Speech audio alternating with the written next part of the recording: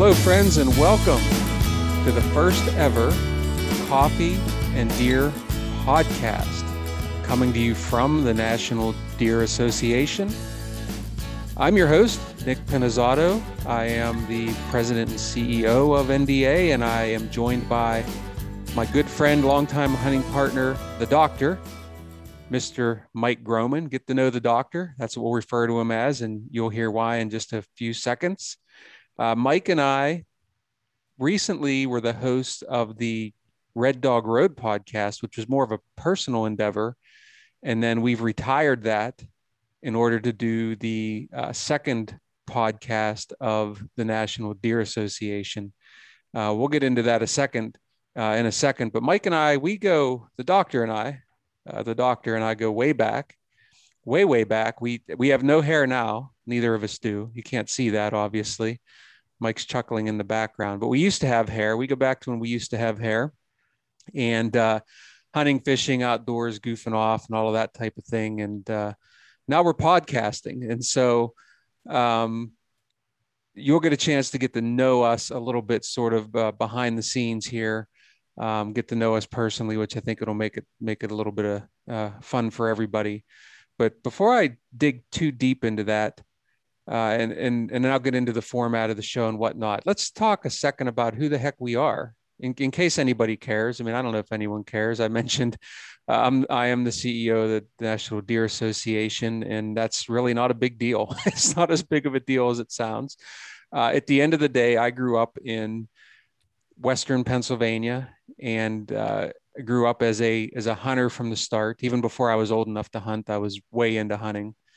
And a funny story I always like to tell is I just thought that everybody hunted in the world because everybody that lived around me hunted, girls, boys, old, young, you name it, everybody hunted. And it wasn't until I got older and got out and saw some of the world that I realized that hunters are only about 4 or 5% of the population, which is probably hard to believe for some of you, but that's the truth of it. But at any rate, I grew up and got hunting in my blood very honestly. It was a big thing in our family. My dad hunted. He taught my brother and I to hunt. All the neighbors hunted. And it was primarily deer. That's what we had here in Pennsylvania. So I have been very blessed to have a long career at this point in conservation. From the time I was leaving high school and decided I was going to go on to college, I knew that I wanted to work in some form of conservation.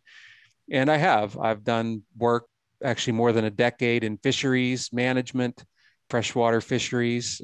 So that was cool. I've spent some time in the waterfowl world as the CEO of Delta Waterfowl Foundation for a while, and then fought the anti-hunters at the Sportsman's Alliance in Columbus, Ohio for a few years. And then we started, some of you will recall, the National Deer Alliance, which was an organization that existed for about 5 years. I was the first and only CEO of that organization before we merged with Quality Deer Management Association to create the National Deer Association. So don't mean to be long-winded, but the point here is, I've been doing something in conservation for my entire life, and mostly from a non-government perspective, and I wouldn't trade it for anything. It really is a labor of love. And I'm a big time deer hunter, folks, at the end of the day. And that's probably what you should know more than anything. I love hunting stories. I love to write them. I love to read them. I love to hear them. So we're going to get into a lot of that here on the show. But before I talk format, let's go ahead and get to know the doctor a little bit. Thanks for having me. Thank you for making me part of this venture. I appreciate it.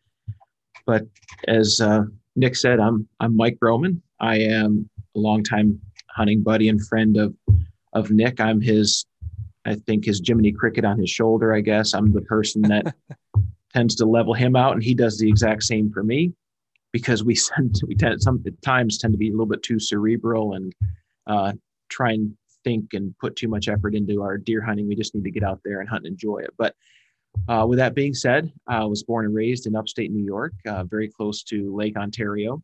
And I have for a long time been just completely eaten up with hunting and fishing in the outdoors, to the point of where one of the first things that I read was an Outdoor Life article on the Jordan buck, even before I started reading those golden books in elementary school. So Um, Bow hunting has been my passion. I moved to Pennsylvania when I was a teenager and have continued to enjoy the outdoors. It shifted a little bit away from more of the fishing and small game and waterfowl hunting that we had more in upstate New York to deer hunting here, and have enjoyed it ever since. I like to think that I'm a bow hunter first and foremost, but I do enjoy turkey hunting and fly fishing, and secondary passion of training bird dogs. So for me, it's always something outdoors that pulls me outside the house, and I will continue to enjoy that for as long as I physically can. But I'm a physical therapist by trade. I have no direct link to the outdoor industry, but I've always wanted to try and give back. So I started teaching in hunter trapper education and bow hunter ed. I've certified instructor for both for years. And that's how Nick and I kind of reconnected from high school. There is an age difference. I am the elder of the two statesmen here.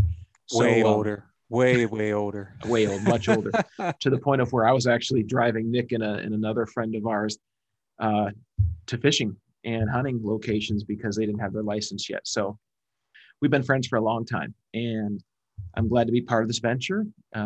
As I said, physical therapist by trade. I've done that all my life except for the past 5 years, where I went ahead and got into education. I'm currently teaching physical therapy now at a university. So as Nick said, he calls me the doctor. I do have 2 doctorate degrees, one from Temple University for physical therapy, and the second one from, well, now we both share an alma mater, for Indiana University of Pennsylvania, for curriculum and instruction in education. So that's pretty much me in a nutshell. And that's why he's the doctor. I have 2 degrees. Neither of those are doctorates. and it's odd. It's a bachelor's in environmental geography and a master's in psychology. So, yeah, Mike can fix your body, and I guess I can either mess up or fix your head. Maybe, I don't know.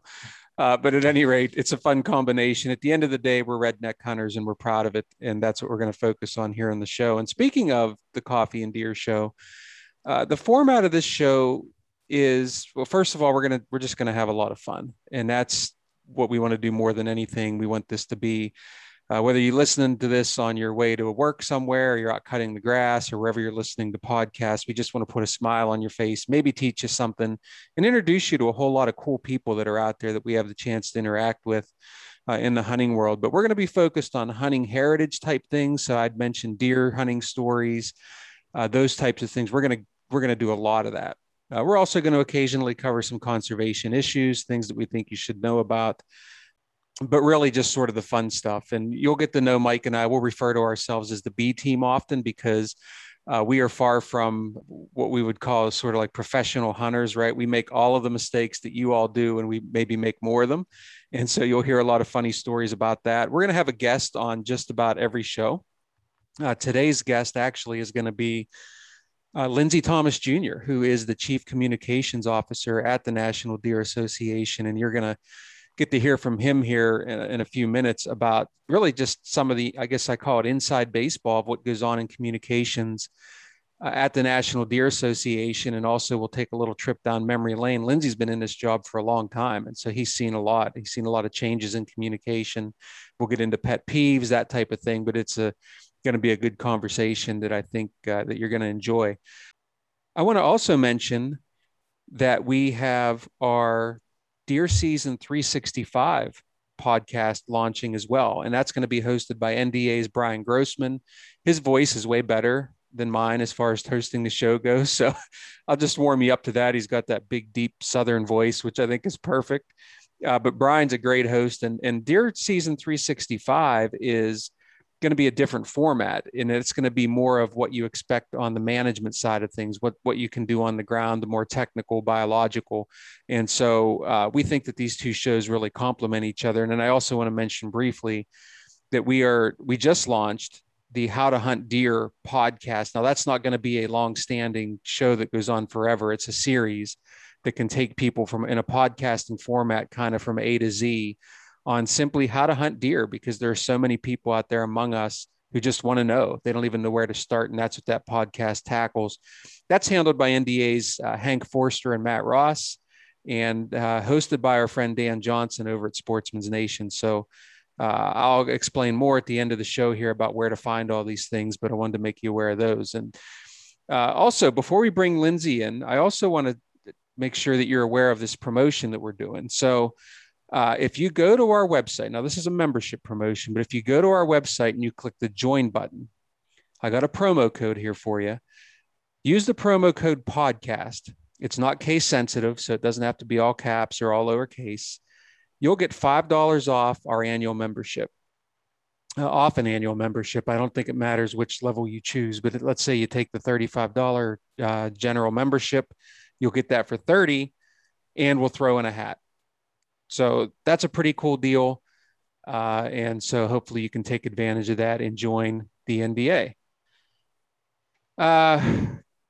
Mike, you and I are going to recap a lot of the things that we personally do throughout the year for hunting season, during hunting season, preparing. And so I want to recap. I know it's the end of June, beginning of July, but I want to recap real quick. I want to tell a turkey hunting story. I think a lot of our listeners here probably also hunt turkeys too, but if not, I think they can appreciate this. And I think it'll give people a little flavor for who we are as hunters. And we did not have what you would call a easy season by any stretch of the imagination. And in one particular case, I feel like the one hunt that we had together kind of summed up most of our season. And so I'm going to let you set the stage and tell the story. Well, thank you for turning that over here to me to let me relive the pain, but here we go. So we've share a hunt on this farm that we have permission to hunt. It's open public access for permission.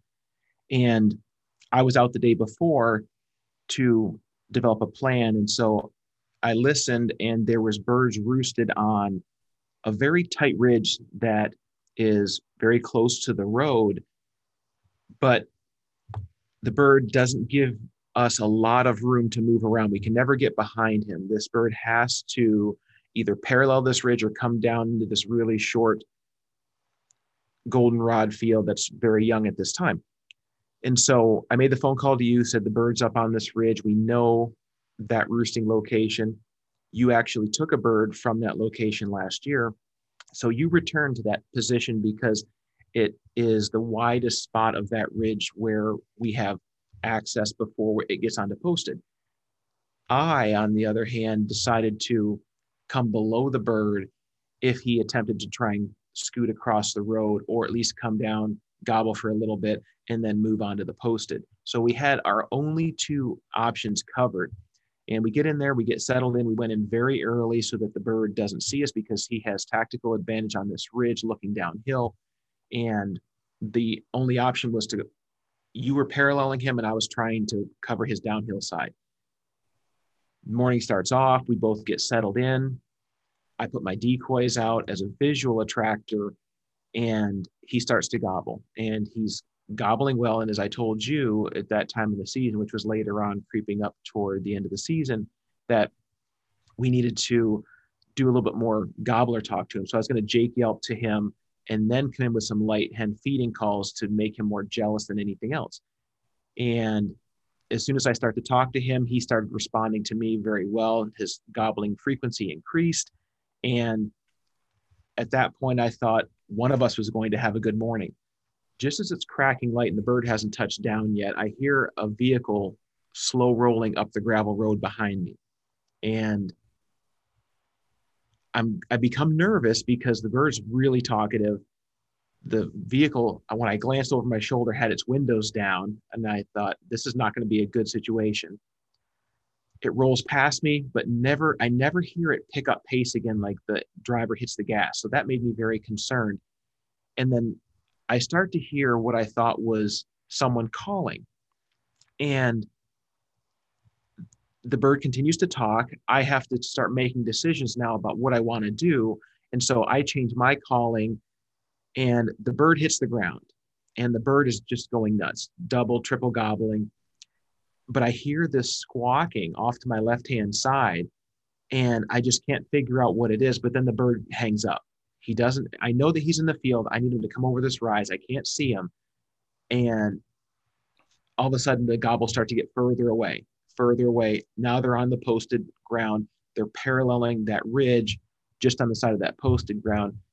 You text me, you come down over the hill, and as I stand up, and here's an individual in a pair of jeans, t-shirt, standing on his running board with his door open of his truck, calling to this turkey to make it gobble. Now, I don't know if he saw us. I don't know if he knew that we were there. I don't know what his overall purpose was. We did find out a little bit later, but needless to say, that bird was going to be taking a ride home with us until this happened. And that's kind of what we joke about as being the B team, where if something can go wrong for us, it does.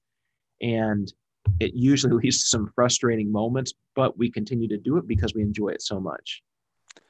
Yeah, I mean, let's in quick summary, we had a perfect plan. We were set up in the perfect locations. Mike has the bird coming to him, and this guy decides to drive up into the field that Mike is in with his decoys out and call the bird from the window of his truck.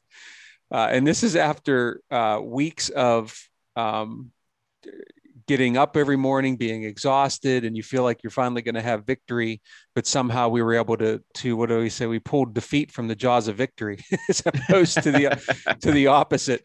And it was just sort of one folly after another. And this fellow that drives around has become quite a character because he's done some other kind of funny things as well that we've observed. And so he struck that morning, and we didn't take the bird home. But at any rate, it's just one of those struggles that happens out there, and we are certainly not immune to them.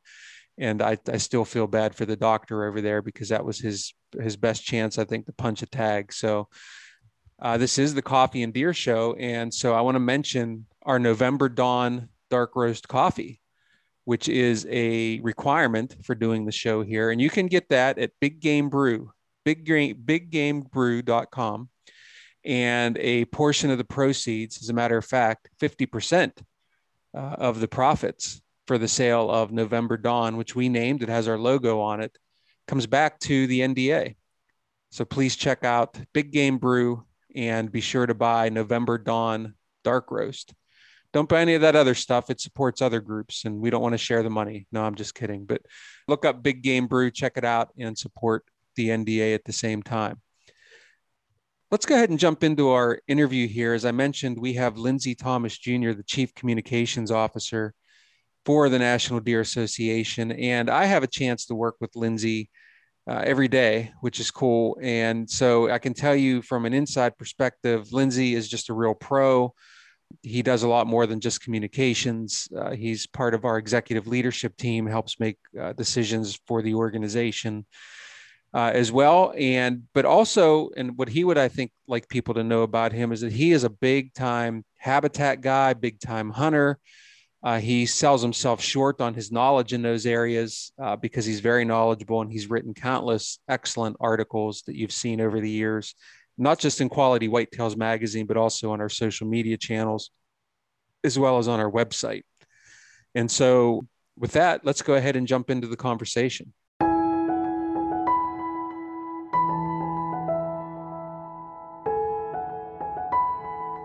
Lindsey, good to see you. Thank you for jumping in on the show here today. I just saw you in a board meeting, and so now this will be a little bit more personal, but thank you for agreeing to be the first guest of the Coffee and Deer podcast. It's a huge honor, Nick. This is great. I'm excited to be a part of this in a bigger way than just being a guest, for us to be launching a podcast.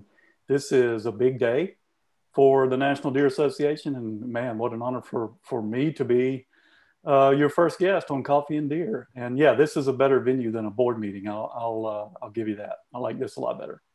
Yeah, this is better. Board meetings, we just, a little inside baseball on the National Deer Association is you just want to survive them and move on. So we did that this morning, which was good. And no, I thought as we were planning this out, and full disclosure, Lindsey was fully part of all of the plans for the podcasts that we're rolling out here at NDA. But I just thought you would be the ideal guest to start with here because we'll get into this a little bit later, but podcasts weren't even a thing whenever you came to the QDMA at the time. And so I want to take a little walk down through the history of your time here with the organization. But before we do that, I should have mentioned that Lindsay is the Chief Communications Officer at the National Deer Association, and he is uh, even more so known, I think, as the editor of Quality Whitetails magazine.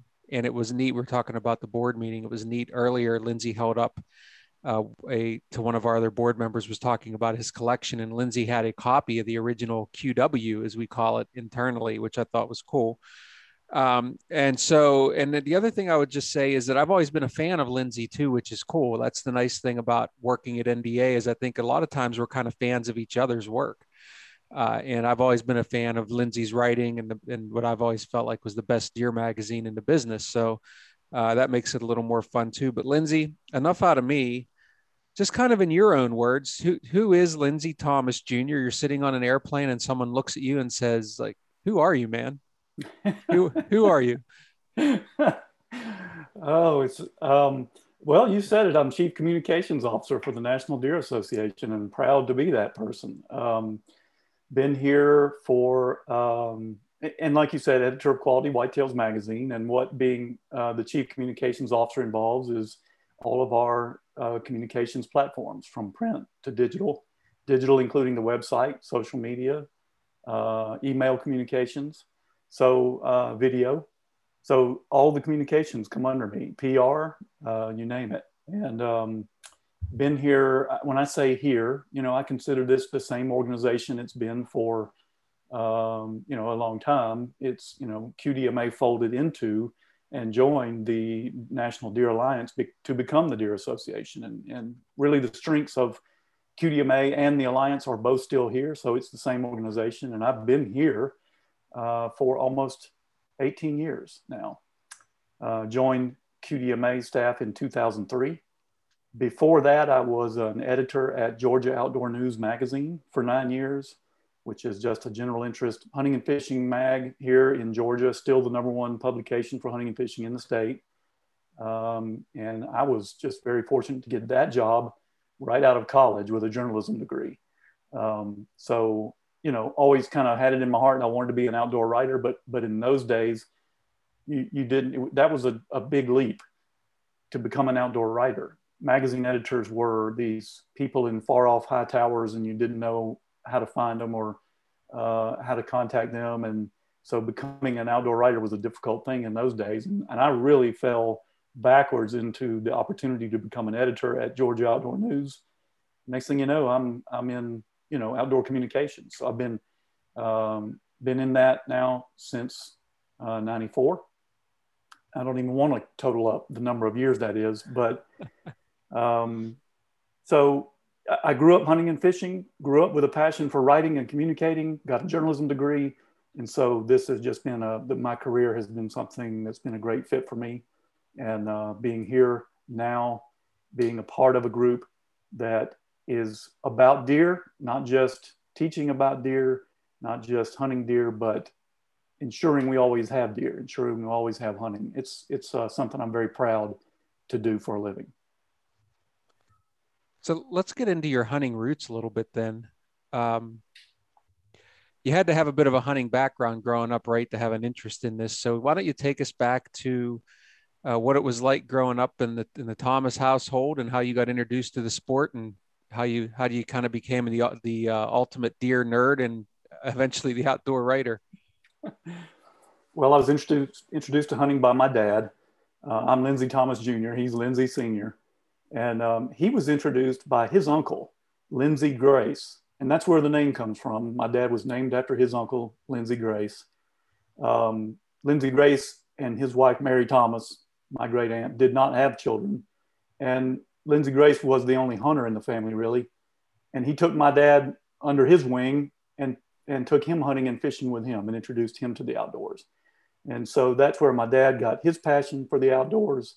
Lindsay Grace was a forester. He worked in those days what was called the naval stores industry, or rather turpentine industry, collecting pine rosin from pine trees.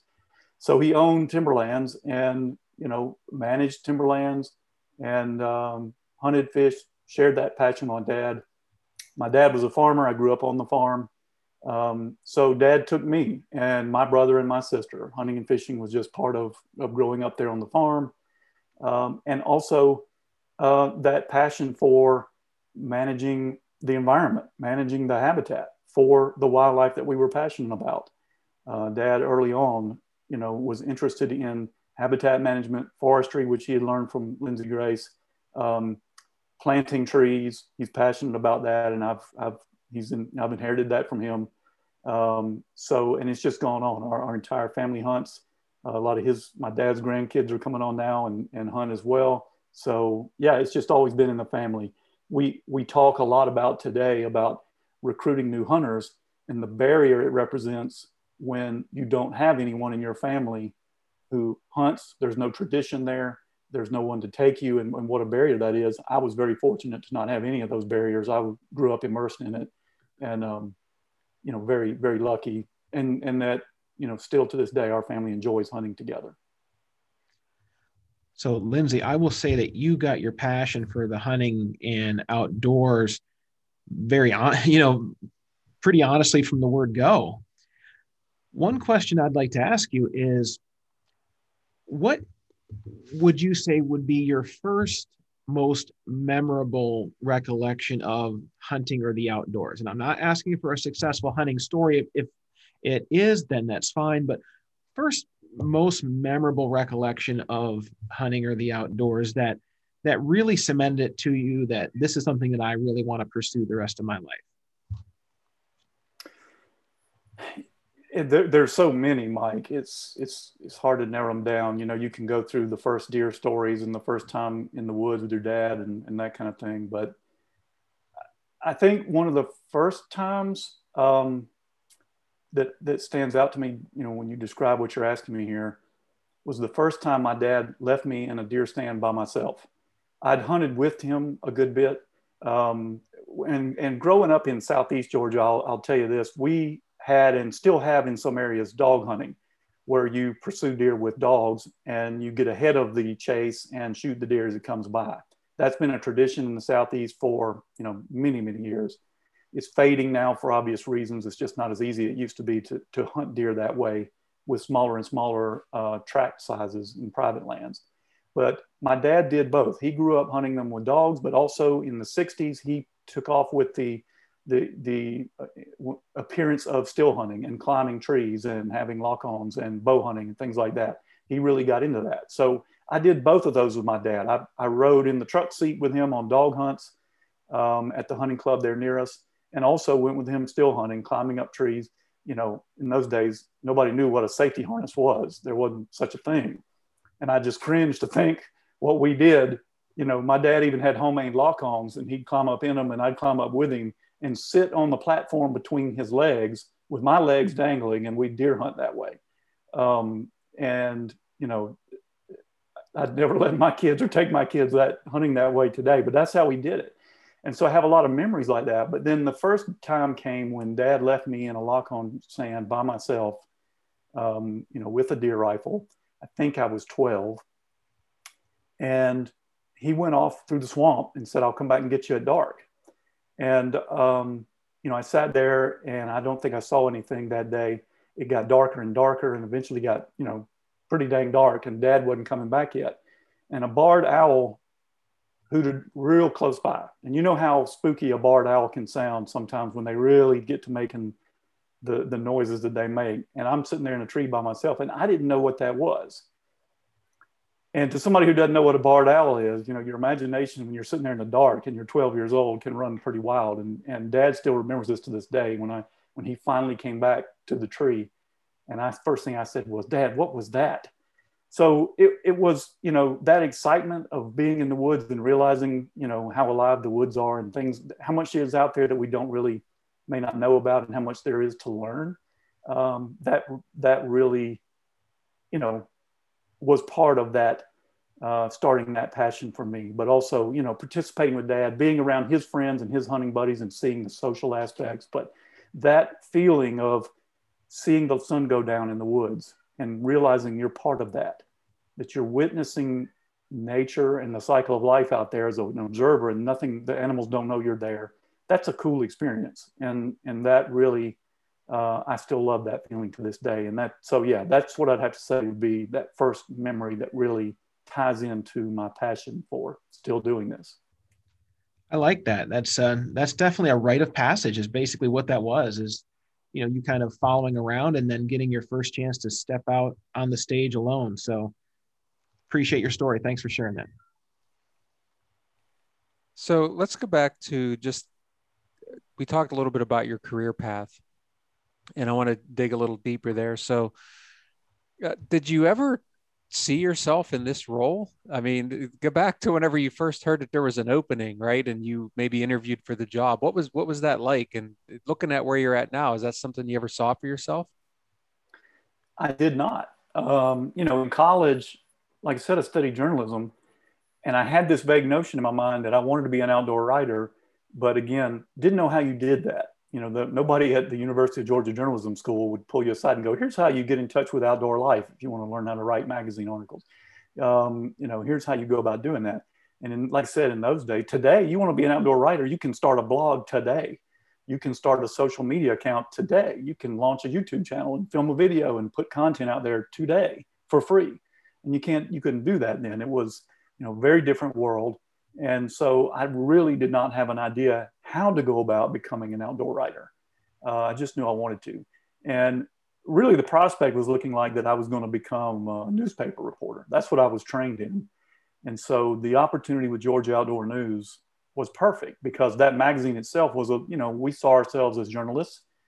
We covered the state legislature. I'd go down to the Capitol and cover meetings of the Game and Fish Committee. We covered DNR board meetings.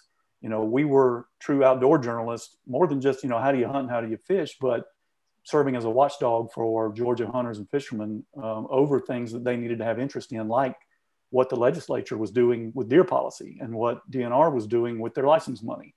So it was, no, I never had an idea that I would fall that easily into that kind of a role. But so I realized I got very lucky. I did. But no, to see myself here now, as part of a very important nonprofit conservation organization that's very important for deer and deer hunting. No, I never imagined that. So you've been in this role for quite a while. I think you said 18 years, and so obviously you have to be doing something right to stay in a role that long, which is that's obvious here in your case. But take us back to the state of communications at that time, QDMA, so sort of day one, which you were handed. Here's the job, and tell us a little bit about from then, and then maybe when you sort of felt like, okay, I kind of have control of this thing now. I own it, and then all the way up to where we are right now. So just kind of take us on that journey. So yeah, I got the job in 2003 with QDMA as what was called then publications director, which really tells you the status of things then. It was all print material. It was the printed magazine. It was books, posters, brochures, anything printed. That's what I handled. Digital was not a part of it. There was a website. There was a QDMA website at the time, but it was really just a marketing billboard where somebody could come and find out basic information about the organization. What do you do? And what phone number do I call to find out more and join? That's what the website was then. You got to realize, okay, so this was 2003. YouTube wasn't created till 2005. Then Facebook right after that in 2006. The iPhone came out in 2007. So, the digital world that we know today of social media and electronic communications was not in place in 2003. Of course, it was even more primitive in 94 when I first started, but in 2003, QDMA had a magazine, The Quality Whitetails. We had a basic website just for some information. And we produced printed material like some books, like the Quality Food Plots book, educational posters, some things like that. It was a struggle at first. We were in a little small rented office at the time. I shared a little room with three other people in a little single, what would have been a one person's office under normal conditions. There were four of us in there. And so yeah, it was, at first I sort of doubted. I was like, man, did I make the right decision here? You know, I'd left GON where I was one of four editors on the project, and now I was the editor and in charge of all publications. But I was going, maybe the nonprofit world wasn't the right move. But that didn't last long. I very quickly got, learned the ropes, got caught up on the magazine, and learned many of the people that support the organization and support the magazine with content. And I got to know the other team members and realized I was a part of something very important, very special. And it's grown from there. Communications has changed, of course, radically in that time. Where before, when I started, the magazine was almost all of what I spent my time doing, aside from a few other print projects. Now the magazine is really taking a back seat to the digital communications, website, the weekly e-newsletter, social media, all of that, video production for YouTube. We spend much more of our time on that. And you're seeing that, of course, across the industry, that print that used to be dominant is going by the wayside and everything is digital now. So it's been a lot of change in the 18 years that I've been here with this organization. It's good change. I'll be honest with you. I love digital communications. You know, when you think about producing a magazine, writing something for a magazine, you put it out there, what you've written, and you might get a phone call, maybe a letter or two from readers saying, nice job, or usually more often they contact you when they're mad at you. But today you can write something, post it, and immediately see how many people read this, get the analytics back, see on social media, measure the reaction, learn things from the people who read your material immediately, and immediately learn from that. What strikes a chord? What do people want to know more about? I love that interaction. And I love that ability to have the analytics and, to rapidly respond to something, to learn today about some new development, some new science or new research out there that's important. And by tomorrow, have some information out there for your readers, or if not even this afternoon. So as a journalist, I love that speed of interaction and that ability to immediately gauge and measure the response you're getting and improve your craft using that information.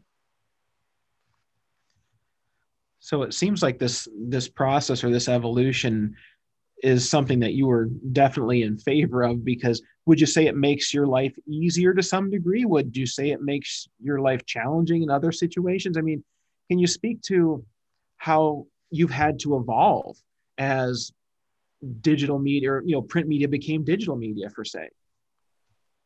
Yeah, it's made it easier in some respects, and it's made it more difficult in some respects. So a little bit of both, Mike. Easier in ways like, again, being able to find people by email and being able to, used to be, you're working on an article about somebody and you say, hey, can you send me a photograph of that? They got to mail it to you. Well, today they can email it to you and you got it in seconds. So the speed of communication, the speed of doing your research, being able to get on the web and find scientific studies and do your homework to communicate, to help you communicate to others, has made life easier in a lot of ways. Being able to share this stuff instantly on social media, being able to promote the material you've written through social media, through an email newsletter, and get it out there, that's made life easier.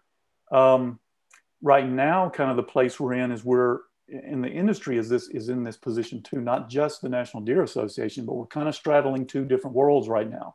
Everybody's kind of got one leg in the old world of print and still doing magazines, and then the other leg in the digital world. And so there's conflicts there. Like this week, we have a magazine deadline for Quality Whitetails for the summer issue. And so we're struggling with getting that done while maintaining the responsibility of daily interaction through our digital channels. And so, yeah, there are complications like that.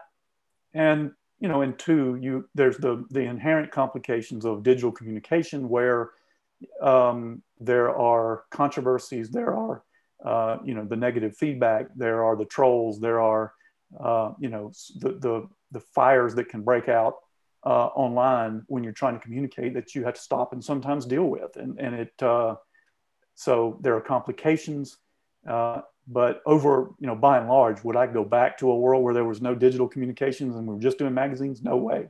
I'm very much a fan of the digital world. One of the things I hope we can do with the Coffee and Deer show here is give people maybe a little inside look of the National Deer Association, sort of the behind the scenes, if you will. I remember way back when I was just a member of QDMA, I used to always wonder like what it was really like what goes on there. And one thing I'd like to ask you, Lindsay, is what's something that you think listeners or members might be surprised to know about the NDA communications staff or the team or how you operate? What would surprise people, do you think? I think one of the biggest surprises that still I run into all the time is that to find out that we're not out there hunting great deer land all over the country all the time, that we're not killing, giant bucks in every state and going on all these primo trips. Years ago, and it's still true to some extent with certain folks in communications now, but in the old days of magazine production, that's what it was. The editor of the magazine was always traveling around, going on great hunts, writing about adventures and, the equipment that they used to do that, the guns, whatever it might be. And the readers in many ways were following along with their adventures and what they learned.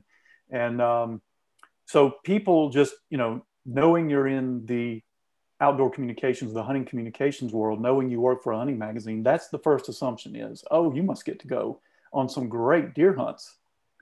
And we don't really. And it's by design. That's, when you look at what we do for our members, we're not here to go on hunting adventures and tell them about it. We're here to help them have great deer hunting where they are. Even if that involves, traveling out of state and going on some adventures, but especially if it just involves deer hunting in their backyard where they live in their, hometown and in that area, their state, how to understand the deer better, how to manage the deer better, how to have better deer hunting right there. And that's what we do. So we as a staff are very much that way as hunters. We each have our own little places that are unremarkable in the bigger deer world that we hunt and love and manage and know, like the back of our hands. And that really is, it doesn't make for great hunting stories often, but it's a lab where we learn what things our members are also struggling to learn or need to know. So it works perfectly for our mission, if that makes sense. So yeah, that's a big surprise is I'm not, hunting Iowa and Illinois and Saskatchewan all the time. So and taking the NDA private jet up there. And, I think too, and that's a great answer because that is something you hear a lot and people make those assumptions. And I've always felt that your team, you guys, one thing I would answer if I was asked that question is that you guys put out so much stuff that it's hard to believe you do it with such a small team. So I'll say that for you because I know you're humble but proud of that. The other thing is too, a lot of the short videos and whatnot that you see put out that Lindsay puts out and his team and others of us, that those are shot on the properties that we love and we hunt and we manage, like you said, Lindsay. And so it's not always in the, these big buck rich Midwestern states and that type of thing. We're shooting those on our own back 40s, if you will. Right. That's right. Well, and I will say that. Oh, I'm sorry. Go ahead. Go ahead, Mike. Well, what I will say is that if listeners here are not following the National Deer Association on Instagram or any of its other social media platforms, that post that you put up, Lindsay, a few months ago back in the spring showing when you should not be hacking and squirting a tree, where you actually cut a tree off and there was so much sap running out of that tree. It almost looked like someone was running a spigot over top of this trunk of this tree. And you made the statement, your herbicide will be totally ineffective. When I was actually, because my place is up in New York State, when it actually hit where my sap was flowing in some of my sugar maples that I was trying to, clear in this area, and I saw that running. I thought of that post. I'm like, I'm not going to waste the herbicide here. I'll go and use it someplace. On these elite properties, it can be quality information can come from anyone, from anywhere, if it's vetted and based in research and fact. So just being able to have that accessible, as you said, with a small team that really is putting their heart and soul into a product can be helpful to anybody. Yeah, and I'm impressed that you remembered that video. I'm glad to know that that one was helpful. Yeah, just like you said, it was just a moment in reality for me that I thought, this is a good moment to share. And to what you said too about fact-based and science-based information, that's another part that I do like to tell people about because very few people know, and that is that we, as a science-based organization, in our communications, one of our guidelines is we don't put any information out there that is not backed by the preponderance of the scientific research. We would never tell you an opinion or some other idea or wisdom of ours if it is contradicted by good science. So we check everything, we fact check ourselves. We check everything we put out there through a filter of science. Kip Adams and the conservation team, people don't realize this, but they proofread every page of the magazine before we go to press, and other people as well. We will often send out, articles and blogs and other content that is technical in nature. We will send that out to other qualified experts and say, hey, give this a look for us. Just make sure we got this right. And what people don't realize is how few organizations, communicators, media outlets out there do that in the hunting world, who will, reach out to outside experts, follow the science, follow the scientific research, and make sure that what they're putting out there is valid by that test.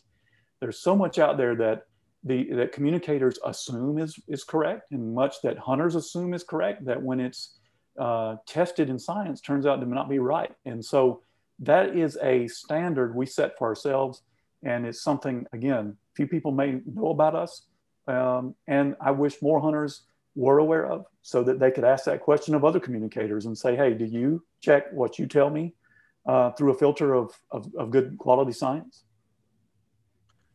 I think that'd be a great podcast episode, would be the top 10 myths of deer hunting or top 10 myths of habitat improvement, because there is a lot of hearsay out there. And so when you actually are either hunting or investing your time and money in hunting or habitat improvement or habitat work, misinformation could lead to catastrophic or more long-term errors or deficiencies that are very hard to correct. So it's good to be able to have an organization that you can rely on and know that the information has been vetted by multiple qualified individuals, and it's not just thrown out there just for the sake of producing a quarterly magazine or producing a blog post or an Instagram post.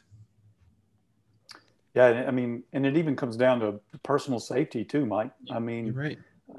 You can see information out there on hinge cutting, for example, where people are saying, here's how you do a hinge cut. And they're hinge cutting, a 20-inch diameter tree of a species that's very likely to split and kick and jump around when you do that, when you hinge cut.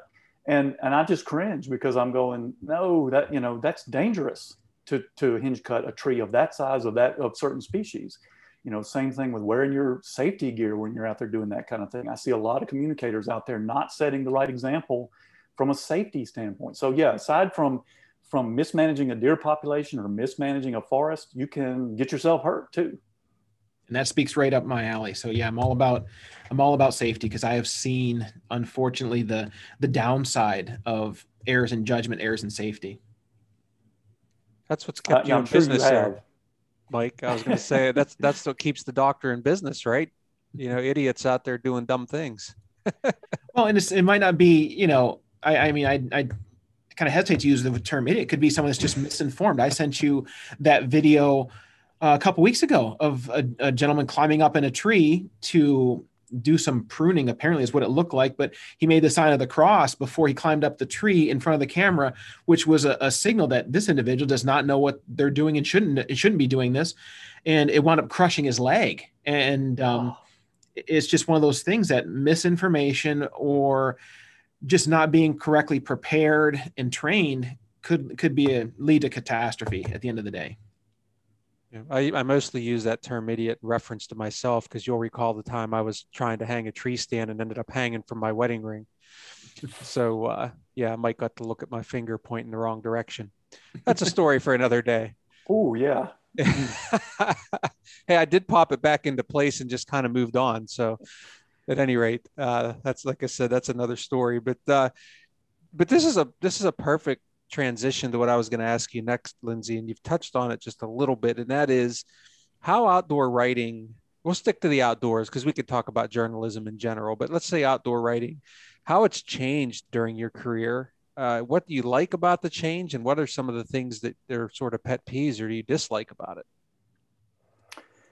Yeah, it's a lot has changed. The whole digital world has changed the way outdoor writing works. It's changed the attention span of the average reader. You've got readers who were raised on smartphones and have busy lives and are doing social media and all kind of stuff, and don't have time for a 3,000 word in-depth feature article. You still have people that do want that type of content, though. So it's sort of changed up the mix, and I would say required communicators like us to sort of meet the different audiences in different ways, to have some of the long form journalism in feature articles for those people that enjoy that and for topics that demand it, but also to have, the 500 word blog posts and the 2-minute videos and the quick hit, social media posts like the stump video that you mentioned, Mike. So, it's changed. The nature of the audience has changed, to when you go back in the days with magazines and editors and writers and the loops you had to go through to get published. I think there was more of a true journalistic setup there in most outdoor publications, where there were editors and, writers went through a lot of scrutiny, and articles went through a lot of scrutiny and proofreading and verification and that kind of thing. And that's sort of gotten watered down today as folks are in a hurry to get the story out, or just, because it's easy, because it's free to have a blog site or a video, a YouTube channel. You can film yourself and hit post today and it's out there. And so because it's so easy to go quickly to press in quotes, I think the standards of communication have come down. And I don't mean that, people are saying or doing things that are inappropriate, so much as just information that really needs more scrutiny and more vetting before it's put out there to the public. So that's another way it's changed. There's less of that today, I believe. The old, magazine editor role is fading away. And, today it's the social media manager is often the person that's, the front line, direct line of communication between the audience and, the media outlet. And so, not to say that everybody that's using that model is putting out incorrect information, but many times they're skipping the step of saying, hey, we need someone on the team who vets stuff, who proofreads stuff, who, checks off on and signs off on messaging before we put it out there just to make sure we got it right. Some people do that, others don't. Yeah, I think not to get off on a tangent here, but as you were talking, I was thinking about just how the metrics have changed, right? Like now you see a lot of titles that are designed to get you to click on something because the writers know that they're rewarded by their advertisers, by the number of people that will click on or link to an article or whatnot. And so it's about how quickly can I get something out and how sensationally. And that's led to a lot of problems in our world, frankly. Well, in our world in general, but in our outdoor space, we'll stick to that. Dealing with things like chronic wasting disease, or even as simple as reviewing products. Maybe you guys have found the same frustration I have, but let's say you pick the product. Like I was looking at ceiling fans the other day, which I know is a thrilling, exciting topic, right? But I wanted to get a review on some brands that I was looking at, and there are websites that were built to just put out fake reviews, and all they're trying to do is just get clicks for advertisers. It's very frustrating. You can't get to a legitimate review of a product even. And I see that certainly creeping over into our space as well. That's the downside of having the analytics that I spoke about earlier, is having those numbers and seeing the clicks, seeing the number of people coming to your site, and particularly if advertising is in the mix, if you've got ads on your site, or you're making money by the click, or like on YouTube, where you're making money by the view from ad dollars, that incentivizes bad behavior, like clickbait headlines. Let's throw together some pointless blog that's empty of any useful information, but put some, sensational, sexy headline on it that sounds intriguing. And it's just a matter of getting you to click. Once you've clicked, they've gotten what they needed. That's disappointing to see. And it's made it tougher on those of us with legitimate content to compete in that world. But yeah, that's one of the downsides of having the analytics and being able to see how many clicks you got. Is it drives people to, even if it's not about dollars, it drives people to want more clicks, to have more followers, to beat those numbers and do whatever that takes. Well, to pivot here a little bit, Lindsay, I want to talk about something that you did mention earlier, but we didn't spend too much time on, and that was Lindsay Thomas Jr. as an author. You've written several books. One of my favorites is Quality Food Plots, Your Guide to Better Deer and Deer Hunting, which is available on NDA's website. And I'd strongly recommend people to buy it there, because when I checked on it on Amazon today, they had it listed for $320. So that must have been an autographed edition. Jeez. I think they actually might have moved a decimal point there or something, but wait, I've got one right here for you, Mike, for $319. What a deal. What a deal. I will click on that right now. Give me the money. I'll ship it to you. And there's your analytics. But talk about a little bit about what motivated you to want to sit down and write a book, because as you said, that's a little bit more old school, where you do have to do some research and actually organize a very significant multi-page, tens of hundreds of thousands of word document. Yeah, and just to clarify, I didn't write Quality Food Plots. I did write some of the chapters, but it was a team effort. We assembled a crew of several people, over a half dozen folks in deer hunting and food plot experts and soil experts and habitat experts to write that book. I was the editor, or one of the editors, along with Carl Miller from the University of Georgia and Kent Kammermeyer from here, from Georgia DNR. We were the three editors of that and put it together. Great project, but that's why it was so expensive. Everyone has to get a cut. Right? That's right. That's right. I got to pay for my vacation home, Mike. I mean, my hunting land. But that's just a passion for me, and it comes out in me every time we put together an issue of the magazine. It comes out when we develop an educational poster, whatever the topic is. I'm fascinated by putting together the best information to help people.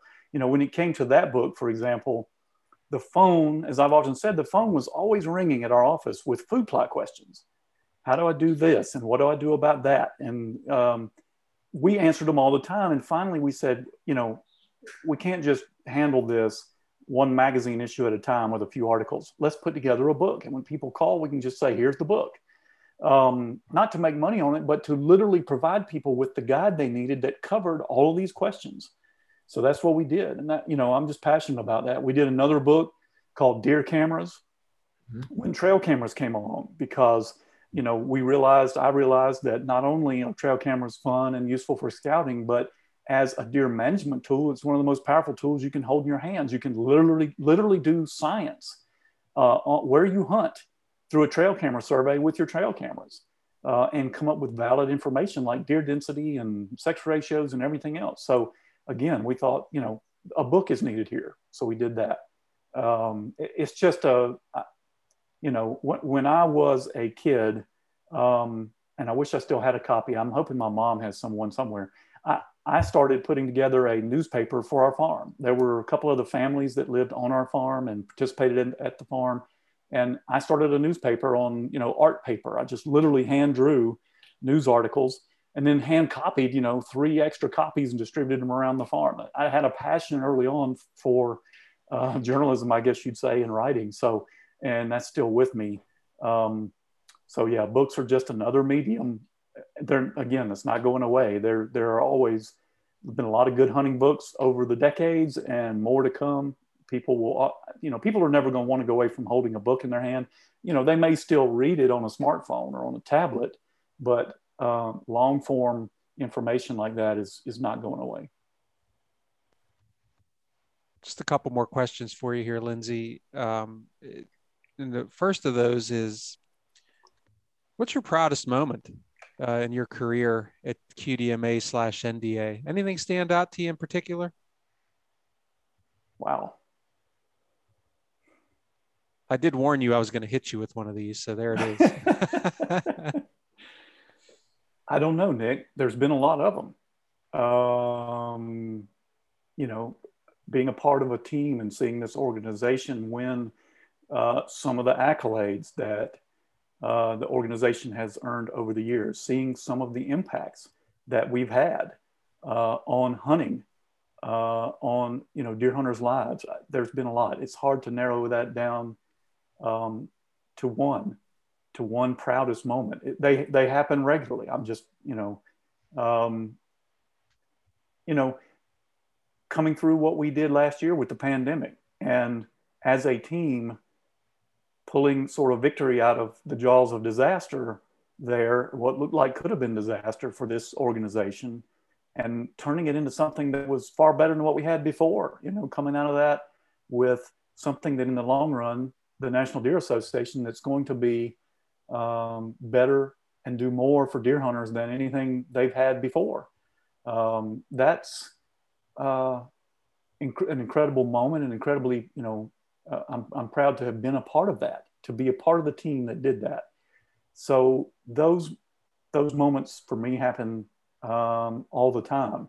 Every time I get a new issue of the magazine in the mail and look at what my team and I put together, and then again, not just the communications team, everyone in the organizations on the staff contributes to that magazine. So to be proud of what we produce there, to be proud every time the email newsletter comes out.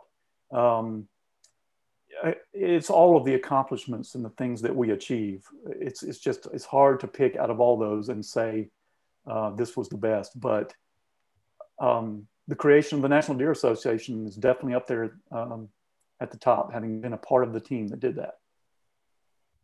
Spoken like a true team player.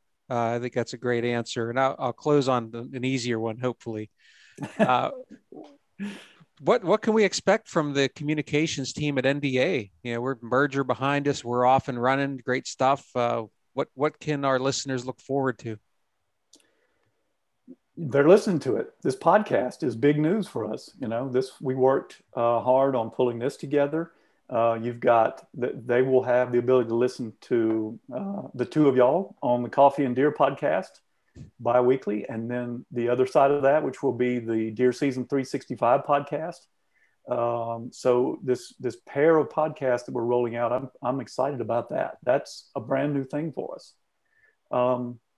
We'll continue to be there on all the channels. We're going to try to do more in video this year than we've ever done before. Really, we've already done that this year. We've already rolled out more video content in the first half of 2021 than we have last year or any year before, I think. So that's a goal. You'll see more of that.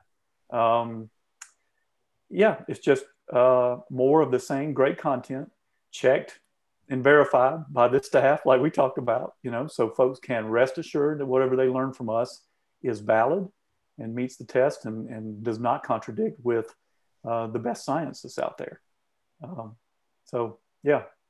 More of the same great stories.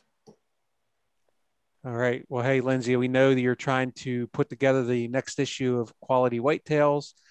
Actually, about the time this podcast hits the world, will be not too far. I think around the same time the magazine will start going out to mailboxes. So we'll let you get back to that. But I think our listeners will certainly appreciate hearing a little bit of the inside news on what's going on in communications at NDA, but also to learn a little bit about who Lindsey Thomas Jr. is. And I know I've certainly enjoyed it, and I know the doctor has too. So thank you for being our first ever guest of the show. I'm proud of this moment. Here's another one to be the first guest. Thank y'all so much. I enjoyed it. Some great questions, and can't wait to hear more of the Coffee and Deer podcast that's coming. I hope everybody enjoyed getting a chance to hear from Lindsey today on the show. As I said, I think he's the ideal first guest. You know, you see a lot of communications, a lot of information comes out from the NDA, and I think it's cool to hear kind of where it comes from and hear it really from the horse's mouth, the guy that's in charge of all of it. And then also to just hear some of the personal side. I think one of the things that we want to accomplish with the podcasts, whether it be Deer Season 365 or this one, is a chance to get to know the folks at the NDA on a bit of a personal level. And I think we've certainly done that here on today's show. Mike, did you learn some things that you didn't previously know? I did learn some things that I did not previously know. Just doing some research before we talked to Lindsey, as I mentioned before, that the book that he helped to author and / edit was much more expensive everywhere else but at NDA's website. So go and buy it there. But like I said, I do follow Lindsey on social media, and he is a wealth of knowledge, and a lot of his posts have helped me with some decisions that I've made on my place with habitat work. So just enjoyed being able to have him on and talk to him in person. Well, we're getting into the first week of July. And so I know for me annually, this is about the time I start putting cameras out. I did what I don't enjoy doing, but I had to do it last night, Mike. And that was, I finally put in my battery order for my trail cameras. And so when you're running several cameras and you want to run lithium batteries in those things, because they last longer and they're cold resistant to the cold, you can get well over $100 really quickly just to keep those things going. And that's something that a lot of people don't figure in when they actually are buying cameras, that there's going to be that annual or biannual or however frequently you have to replace your batteries cost that comes into that. So I know that a lot of us have to budget our money and pick our battles with our significant others. So make sure you're planning accordingly, is what I heard from you. Yeah, it's like buying a house. You buy the house, you think, well, I bought a house, that's great, but that's just the beginning. So getting those out, food plot prep, I'm seeing a lot of people starting to get prepared to do their late summer plannings in preparation for fall food plots. So that's going on. It's really starting to heat up. We're launching these at a time where people are really starting to think deer again. I know I'm going to be doing a lot more shooting here, preparation of gear. Mike, you're probably going to be dreaming, and you probably actually haven't quit dreaming about that giant 8-point that you got a video of last year at your place. Does that deer walk through your dreams on occasion? I would probably have to say almost weekly that, and it even more so when I'm out working and doing a lot of habitat work, because that's what the goal is. The goal is to make better habitat and have more memories. It's not always about putting one up on the meat pole, even though that's enjoyable every now and then, but little victories is what keeps you moving forward. Mike and I both have smaller properties that we own and manage that you'll hear about. We don't own hundreds of acres. We wish that we owned hundreds of acres. We don't, but you'll hear us talk about that on occasion. And this 8-point that we're talking about here is tremendous. And I should mention real quickly, if you want to find us on social media, you can find me on Instagram and Twitter, NDA Nick P. Simple as that. I'm not going to ask you to try to spell my last name.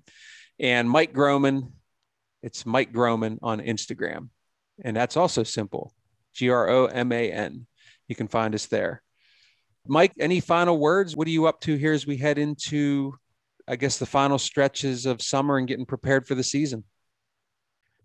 For me, it's still doing trail management on my place right now. We've been hit very hard for 2 years in a row now with gypsy moth caterpillars, and I've lost a couple chestnut trees because of that. I've been trying to protect my apple trees the best I can, but even some of the red and white oaks that are on my place have been stripped bare as of last week. So I hope that with enough rain and the trees have enough energy to come back and generate some leaf growth so that we can get some photosynthesis and keep those trees going. But it's been 2 very, very hard years back to back on my place. That's why we call him the doctor, folks. He'll use words like photosynthesis that I can barely say, but that's good. We need to have a smart person on the show and a much less smart person. I think that balances it out well. So, yes, lots going on for sure. And I'm sure folks listening as well are thinking about what they have planned, the places they hunt and whatnot. And it is becoming time to focus on deer, which is exciting. And so I think we'll leave it at that for the first episode. If you're not already, please consider subscribing to this show. You can find us on Apple Podcasts, Google Podcasts, Spotify, iHeartRadio, Pandora, and Stitcher, just to name a few. Or just go to deerassociation.com/podcast, and you can subscribe to this show, Deer Season 365, How to Hunt Deer. You can subscribe to all of those right there. Please also leave us a rating. That'll help the show climb the charts and be visible to more listeners, so we'd appreciate that. And for more information about the National Deer Association, if you're not already a member, please visit our website at deerassociation.com. You can learn more about what we're all about. You can become a member. You can sign up for free for our newsletter, which comes out every Thursday morning. And you can also enjoy our endless content on matters related to deer, wild deer conservation, hunting, habitat, and conservation policy. So again, all the good work of the National Deer Association. You can also find us on Facebook, Instagram, Twitter, and YouTube. Thanks for listening, everybody. Thanks for being a part of the National Deer Association, where we are united for deer.